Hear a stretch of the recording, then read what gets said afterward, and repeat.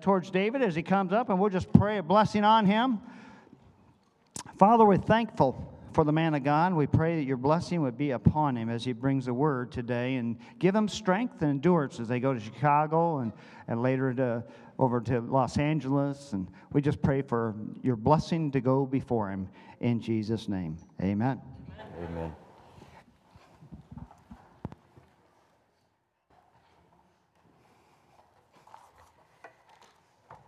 The one thing I learned, I hope I learned more than one thing, leading churches, but one thing I did learn was never interrupt the Holy Spirit. Never interrupt the Holy Spirit. You know, nobody, when the Holy Spirit is moving, nobody's sitting there looking at their watch, wondering about when they're going to get home for lunch. And so God is faithful. We had this amazing men's conference. I think it's one of the best we've ever had. There were some of the men there had real, genuine power encounters with the Holy Spirit. And if you're one of those men, then share your story with people around you and encourage them. Well, God is just doing amazing things in these days. He really is. And we are grateful for this family. We feel very much at home. One of the amazing things in the kingdom of God is that you can go from one place to another. We're going into 2 very young urban professional churches in Chicago and Los Angeles that are both planted by young men in their 20s about 5 years ago. I doubt that we'll be the only people over 30. That's a news for some of you that I am over 30. But we'll be the only people over 30 probably there. And young urban professionals, all that kind of thing, city environment. But I'm expecting to feel just as much at home as we do here in sort of rural Michigan.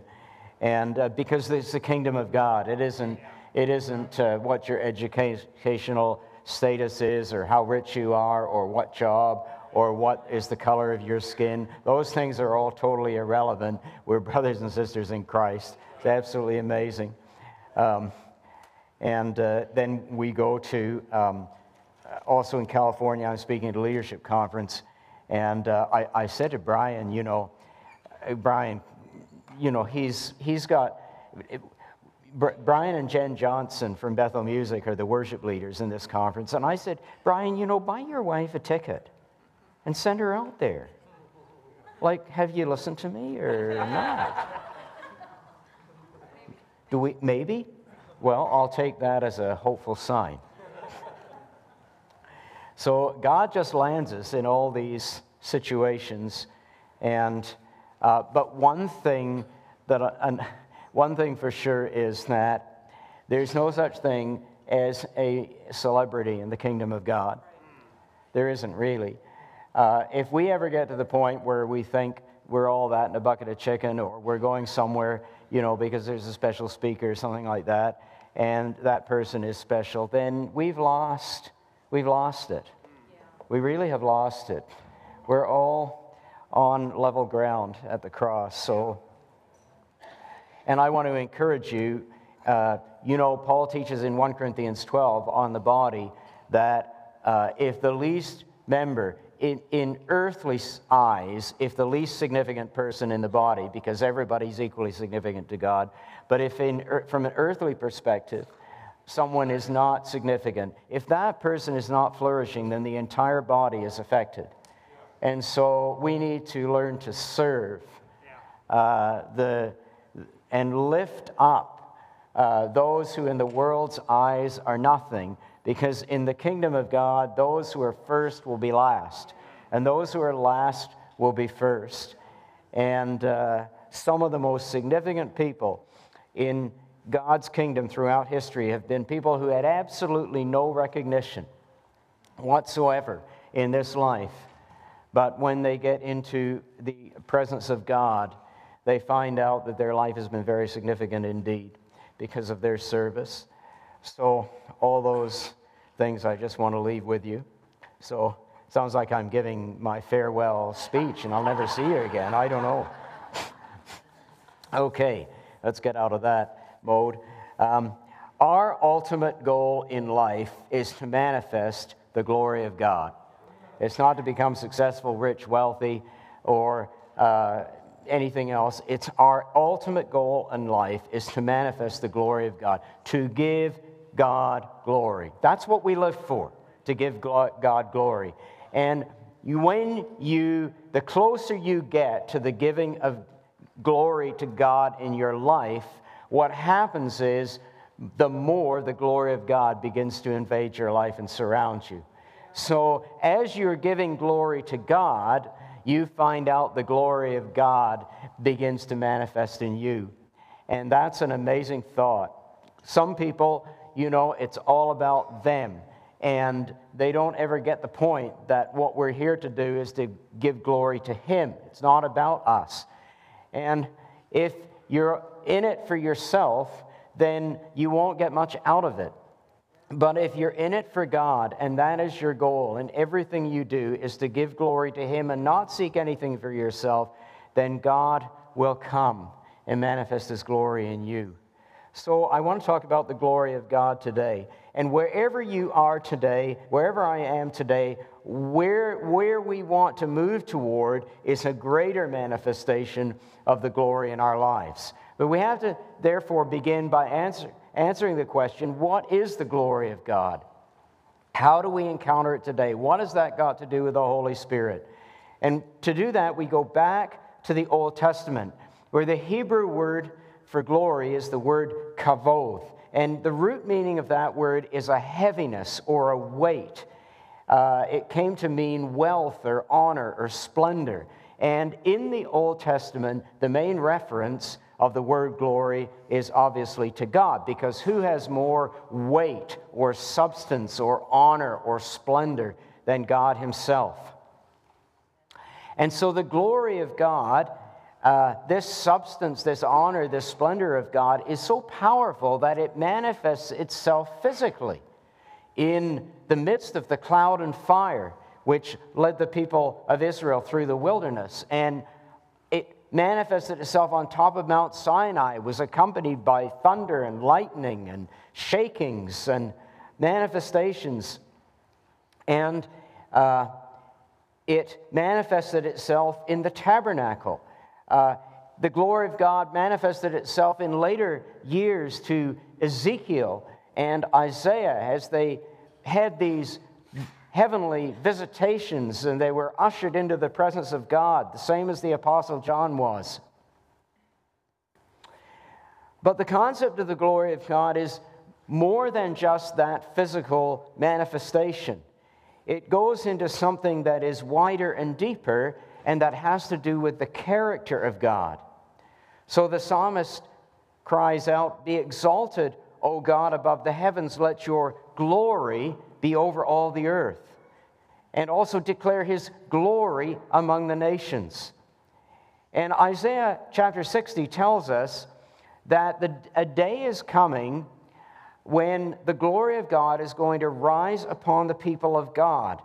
And he says in chapter 40 that day is going to be marked by a voice crying in the wilderness, and the glory of God is going to be revealed. All these things Isaiah is saying 700 years before the coming of Christ.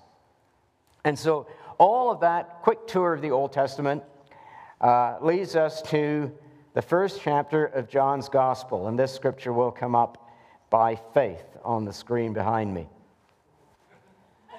Septitis. I can see it in front of me.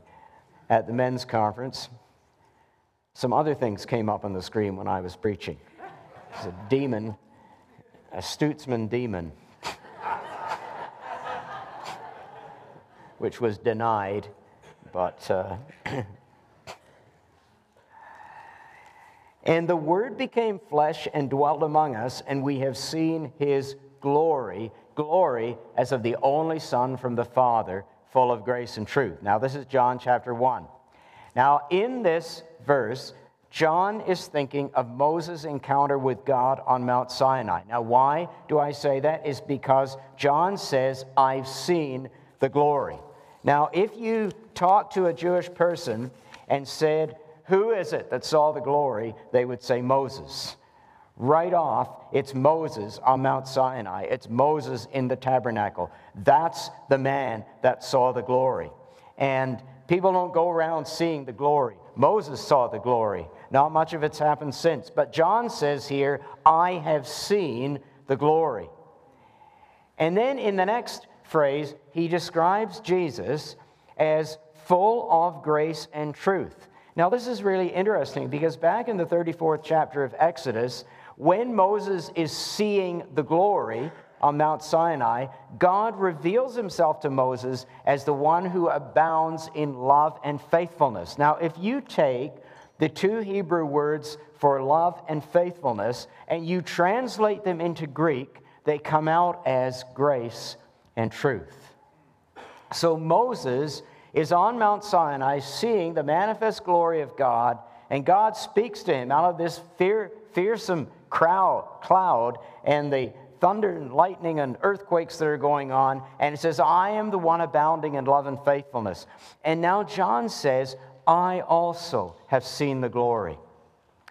And he is full of grace and truth. So this unprecedented encounter of Moses with God on Mount Sinai, that was the moment at which the covenant was forged and the people of God were set apart. Somehow, this encounter of Moses with the glory of God is being repeated because John's saying, we've seen the glory. What is the glory? The glory, for anyone reading this, it was the kavod. It was the manifest presence of Almighty God. It was that which Moses witnessed on Mount Sinai. It's that which no one can fully see and live. Well, how could John have seen the glory? He wasn't on Mount Sinai. He didn't see any cloud. But the answer is clear. It's because he saw Jesus. He saw Jesus. He's saying, when you look at Jesus, you might as well be on top of Mount Sinai, witnessing the manifest glory of God. I don't know how anyone in their right mind could argue the Bible does not teach the divinity of Christ. It's right here in this verse. The glory of God, of Yahweh, manifest in this cloud on Mount Sinai, which nobody could approach but Moses on pain of death, has been made flesh.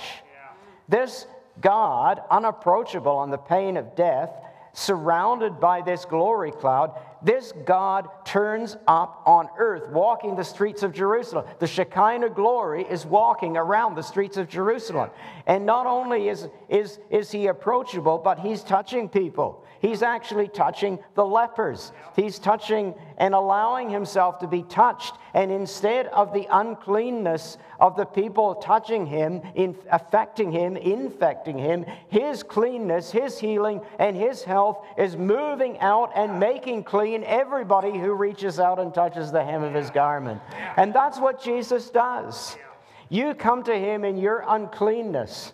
You come to him in your sin, in your rebellion, in the failures of your life. And whereas under the old covenant, the people were cowering at the foot of the mountain. They don't even come. If you even come near the foot of the mountain, you'll be scorched and done. You'll be toast. You'll be more charbroiled than one of Matt's famous steaks.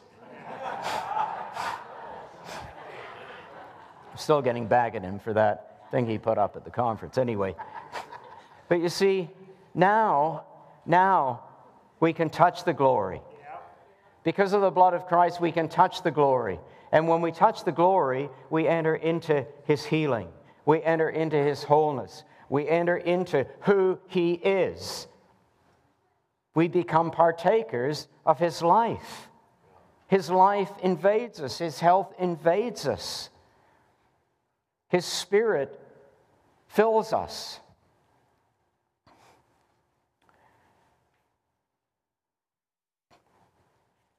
And then John says something else. He says right here, the Word dwelt among us. Now that's a loaded word. In Greek or in Hebrew, because it specifically refers to the dwelling of God in the tabernacle. It's not just a word that you would say, well, I dwell in Centerville or St. Joe County or something like that. This is a word reserved for God's dwelling in the tabernacle. That's the glory cloud present in the tabernacle. And so what John is saying is that Jesus' presence on earth is exactly the same as God dwelling in the tabernacle. And if you turn the Hebrew verb for God's dwelling in the tabernacle into a noun, you get this word Shekinah, which is the cloud of glory. And now this glory cloud, as I said, is walking around the streets of Jerusalem. But here's the strange thing. The religious people are so blind they can't see it. Would you have had any trouble if you were one of the Israelites in Sinai seeing what was happening on the mountain? No. It was far more visible than Mount Doom in The Lord of the Rings. Everybody knew it was there. And yet the religious people, the glory cloud is walking around, they can't even see it. But before I go further, let me sum up what John is saying in this one verse. He says, number one, the God who appeared on Mount Sinai has appeared now in the flesh in the person of Jesus. Number two, the entire character of God as revealed in Mount Sinai, the mercy and faithfulness of God are embodied in the person of Jesus. This is God. And number three, the Shekinah glory of God on Mount Sinai is manifest in the person of Jesus. Those three things are all out of that one verse. Now, why is it that they couldn't see the glory when it was right in front of them? Now, Paul explains that for us in 2 Corinthians chapter 3. And in that chapter, when we come to verses 7 to 11, he uses the word glory a whole lot. I'll just quickly read it just to emphasize how much Paul is focused on this idea of glory. And then I'll draw a point out of it. He says, now if the ministry of death, carved in letters and stone, came with such glory that the Israelites could not gaze at Moses' face because of its glory, which was being brought to an end, will not the ministry of the Spirit have even more glory? For if there was glory in the ministry of condemnation, the ministry of righteousness must far exceed it in glory. Indeed, in this case, what once had glory has come to have no glory at all because of the glory that surpasses it. Because of what was being brought to an end came with glory, how much more will what is permanent have glory? He's got glory. Somebody can say glory. He's got glory in his mind. Now, why the Jews couldn't see the glory in front of them is explained starting in verse 16. And he says this, when one turns to the Lord, the veil is removed. Now, the problem the Jewish people had was that they could not understand the true meaning of the law. Their hearts and minds were blinded to everything Moses and the prophets had said about Jesus. The reason they couldn't understand is they did not have the Holy Spirit. And now Paul is explaining this. And just like John, in the verse that I had up a minute ago, Paul takes us back to the very same chapter, Exodus chapter 34. And the same theme, which is the manifestation of the glory of God on Mount Sinai. So Exodus 34 says, whenever Moses went into the presence of the glory, he removed his veil. Then when he came out, he put a veil back on so that no one could see the glory manifest in his face. It was such a, manifestation of the glory of God. If you saw the glory of God, you'd die. So he had to put this veil over his face. And so Paul uses the example of Moses' face shielding people from the glory of God. He uses that as an example to say the Jewish people still don't see the glory. There's a veil between them and the glory. But it's not the glory of Sinai that they don't see. It's the glory of Jesus. But, he says, verse 16, but when one turns to the Lord, the veil is removed. Now, can you put up verse 17, please? Now, the Lord is the Spirit, and where the Spirit of the Lord is, there is freedom. And so this is the point where I advertise I've got a book on freedom coming out in 2 or 3 weeks. Okay. Now, next he explains that the God who revealed himself to Moses on Mount Sinai now manifests himself to believers as the Holy Spirit. Now, the Lord, that's Yahweh, is the Spirit. And where the Spirit of Yahweh is, there is freedom. Now, think about this for just a moment. On Mount Sinai, the glory of God is manifested as the Father, as Yahweh. In the streets of Jerusalem, as I pointed out a moment ago, the glory of God is manifested as the Son. And now, in Christian believers, according to 2 Corinthians 3 and 17, the glory of God is manifested as the Holy Spirit. And don't tell me the Bible doesn't teach the Trinity. And where the glory comes, there comes freedom. That's an amazing word, isn't it? Freedom from the power of sin. Freedom from the condemnation of the law. Freedom to live life as it's meant to be lived. Freedom to be in fellowship with the living God. The release of the Spirit is the manifestation of the glory in you. Where the glory of God is released in us, the Holy Spirit fills us, empowers us, and He sets us free. You could try all your life to get free of something, but when you have a power encounter with the Holy Spirit, it can happen in an instant. You can be set free from a demonic bondage. You can have a baby grow in the womb. When the Holy Spirit moves, He can do what you could spend a lifetime trying to do and not get done. We have to understand the empowering of the Holy Spirit in a deeper way than we've ever done before. It's not just somebody, getting up on a platform and giving a prophetic word or something like that. That's the Holy Spirit. Yeah, but it's far more than that. The Holy Spirit is the one who brings freedom to our life. Where the Spirit of the Lord is, there is freedom. It's not just dancing around at the front. That's great. I'm just about enough strength left in me that I did 1 or 2 little jigs at men's conference, but not quite out to the younger guys. But even if you can't, you can still dance on the inside. The Holy Spirit, and it's more than that. The Holy Spirit brings freedom to every part of your life, even the darkest parts. When the glory of God is released in you, the Holy Spirit fills you, empowers you, and sets you free. Now, when the purpose of God is more than just prophecies and spiritual gifts, the purpose of God is to recreate us as entirely new people. He just doesn't do a renovation work. He does a work of recreation. If you have a house that's built on the wrong foundations, you can go and dress the house up and renovate and paint the walls and put a new kitchen in, but if the foundations aren't right, then you've done no good in the end. But God wants to build you a whole new house from the ground up. And He does it by His Spirit.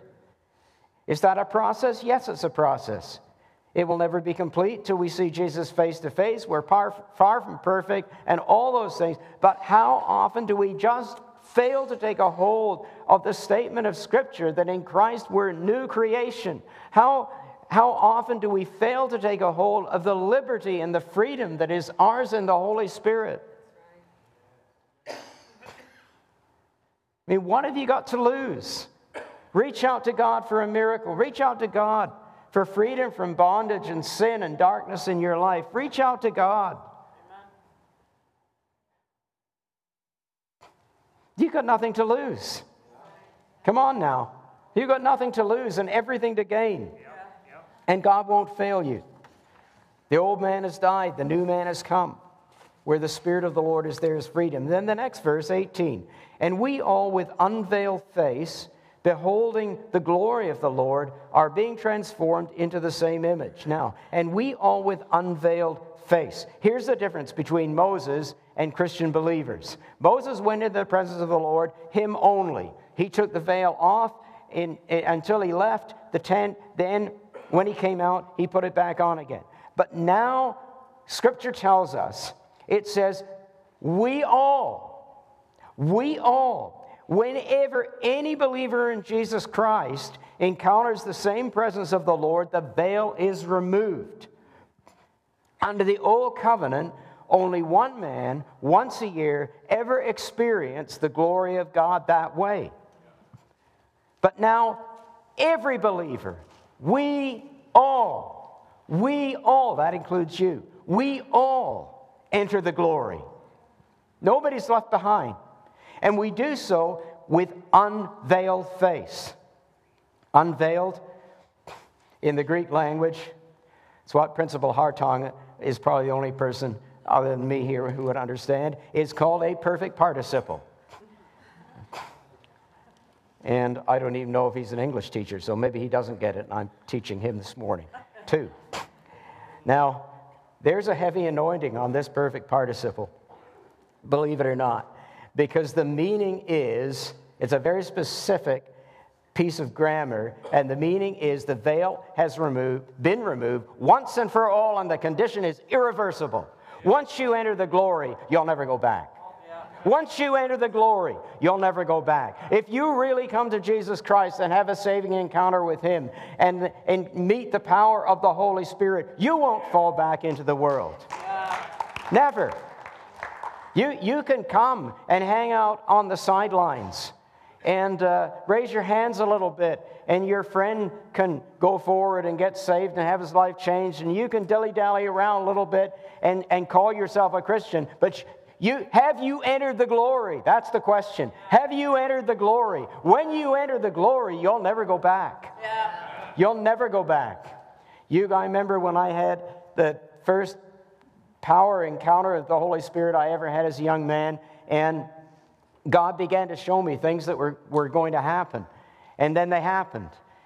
And something significant happened as a result of that. And 4 times in 2 weeks this took place. And after 4 times in 2 weeks, I was like Samuel, I'd heard the voice of God, didn't know what it was. And finally the penny dropped and I realized what was happening to me. And it was like C.S. Lewis, who writes in the Narnia stories about going through a wardrobe into a whole new country. It was like I went through a wardrobe into a new country and I've never come back out again. I've got lots of imperfections. My wife will tell you if you ask her, I'm sure. She's very gracious to me. But nobody say amen at this point. But I entered the glory. I entered the glory, and I've never come out. I don't want to be anywhere where the glory of God is not present. And it says unveiled. That's done once and for all. You're in. That's why I believe in eternal security. You really know Christ, you'll never fall away. You're in. And number 2, it says, you are beholding, or we are beholding the glory of the Lord. Now, this is a present participle, and the significance of that is it's something that you are doing every day. Will you enter the glory once and for all and never go back, but you behold the glory every day? That's the significance of what he's saying here, of this word. It's a continuous activity. Every day is an opportunity to behold Christ. The image is of somebody looking at an image in a mirror. And the idea is that through you would gain greater clarity, wisdom, understanding, and so on through looking in a mirror. And through beholding Christ every day, that transforms us. It leads us more and more and more into freedom. The more we behold Christ, the more clarity we get about God. the closer we are to God, the more we can exercise our freedom as we think about Christ, as we pray to Christ, as we read about Christ in the Bible. As our lives become more and more focused on Christ, our understanding increases, our knowledge of Him increases, and our experience of the glory of God and of the Holy Spirit grows stronger and stronger and stronger until the day we enter the glory once and for all. Yeah. And that's a promise for every one of us today. If you're young today, then you have a lifetime of beholding the glory. Come on, you guys. You can behold the glory for decades to come. Imagine what you'll be like in 10 years, and 20 years, and 30 years. You'll be true saints with halos. It's like the experience of Jesus. That's what we want, isn't it? God is not in the business of creating hyper-religious people who improve themselves through better habits. It doesn't work. God is in the business of creating entirely new people who live by grace every day. The gifts of the Spirit are supernatural gift of God. I can't invent a prophecy. Well, I could try. I've known a few people. Anyway, we won't go there. You can't invent a gift of the Spirit. But neither can you invent a fruit of the Spirit. As Christians, we have this strange idea sometimes that we understand the gifts of the Spirit are supernatural manifestations from God, but the fruit of the Spirit is something we have to work at every day and create. You can't do it. It's the fruit of the Spirit. Every day, as you behold the glory, God creates fruit in your life. God changes you.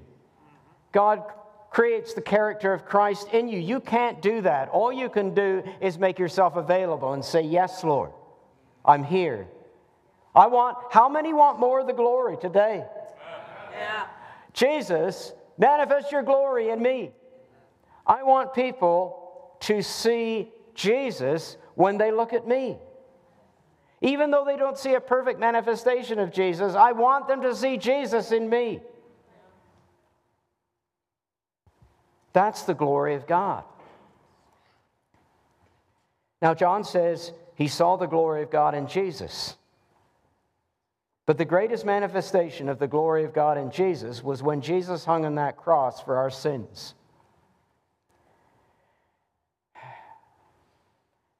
God is looking for the glory of Christ in our inner man and inner woman.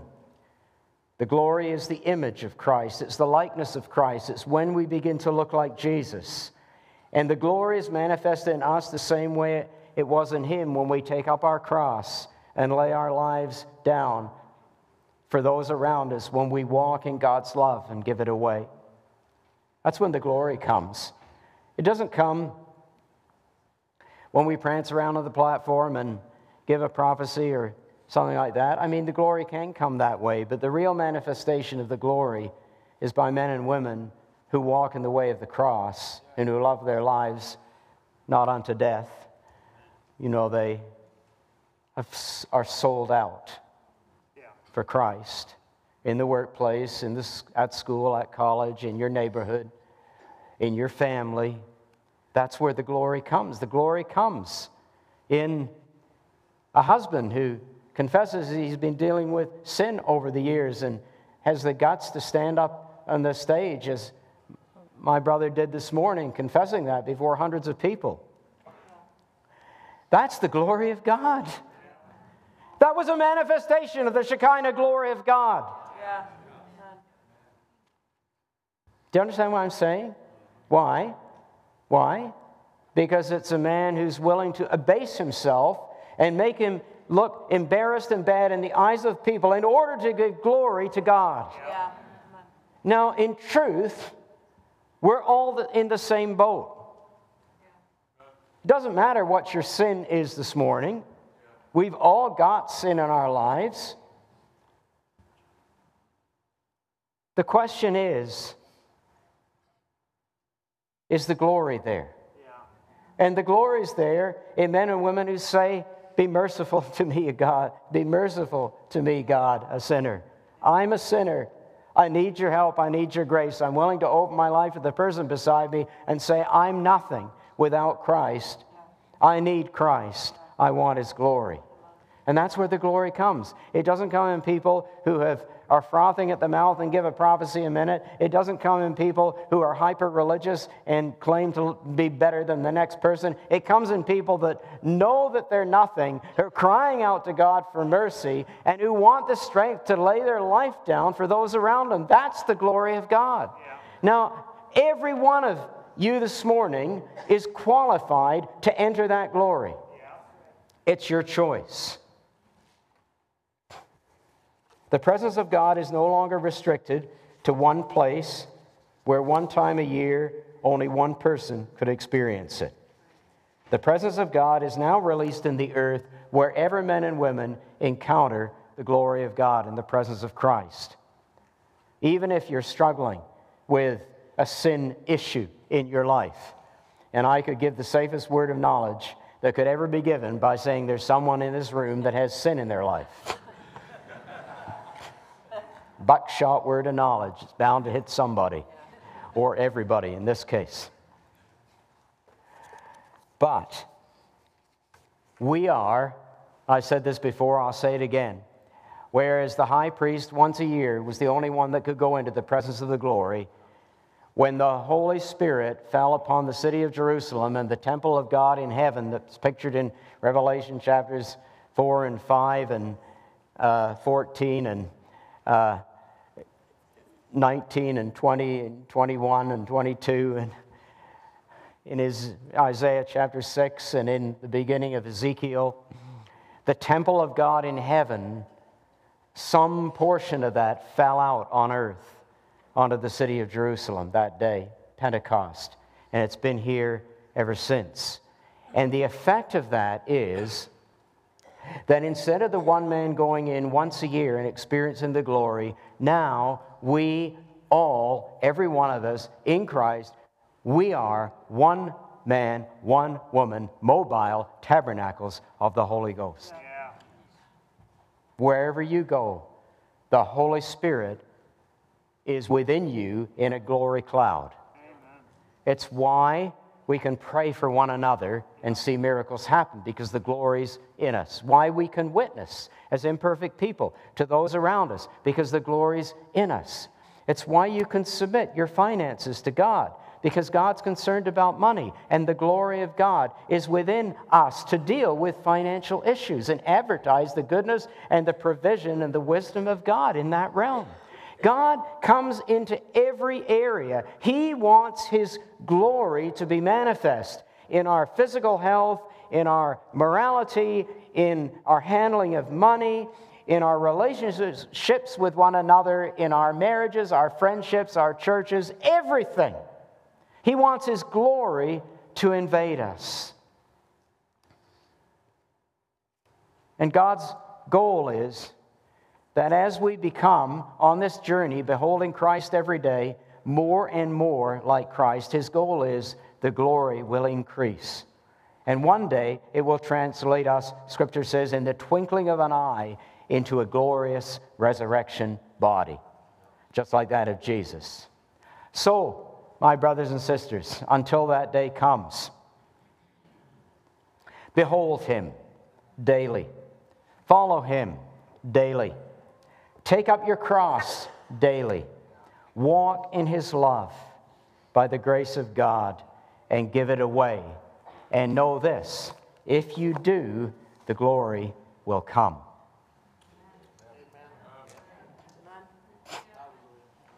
Thank you, Father. Lord, if there's any of us here this morning that feel on the outside looking in, Lord, we break the power of the lie of the enemy. The glory's for you too. The glory's for all of us. Lord, what is this glory? It's the manifestation of the life of Jesus in us. It's even as Jesus walked around the streets of Jerusalem, so people should see us walking around the streets of our community and see the glory of God in us. Lord, how can that be possible? Yet your word so plainly here says it is. It's not only possible, but it's your will. And it's your will not just for some, but for every one of us. So Lord Jesus, take us deeper into the glory. Dr. Martin Lloyd-Jones, who was one of the greatest preachers alive in his day, in his final sickness, as people were gathered around his family praying, he said, "Stop praying. Don't hold me back from the glory." Pastor James Hostetler of Goshen, his father, told me a story of an old Mennonite lady in hospital in Goshen a few years ago, and her family were singing, gathered in the hospital room, and she had been in a coma for 4 days, but all the family gathered, and as they were singing praise to God, suddenly this dear saint, she came out of the coma, she raised her hand, looked up at the ceiling, and said, "The gates are open." And in that moment, her hand fell back, and she entered the fullness of the glory. But you know, you can enter the glory today. I encourage you, don't miss this opportunity.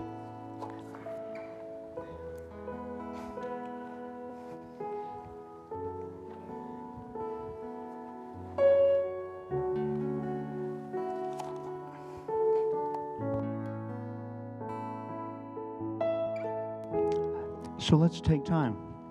Why don't you stand on your feet?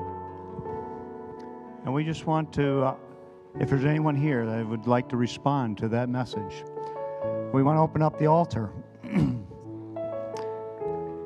As we were just playing right now. And if you want to just respond, just come up and we will pray for you. So let's pray. Father, we just thank you for this opportunity that we can come before you right now in response to this word that you've deposited in our brother David. Lord, if there's anyone that doesn't know you, that they want to know you in a deeper way, they want to press in and remove the veil so they can come in and experience the glory of God in their hearts. We just pray that they would respond right now in Jesus' name. They would have the boldness to respond. We want to give opportunity right now. If that's you, just come up and we'll pray for you. We'll give a few minutes.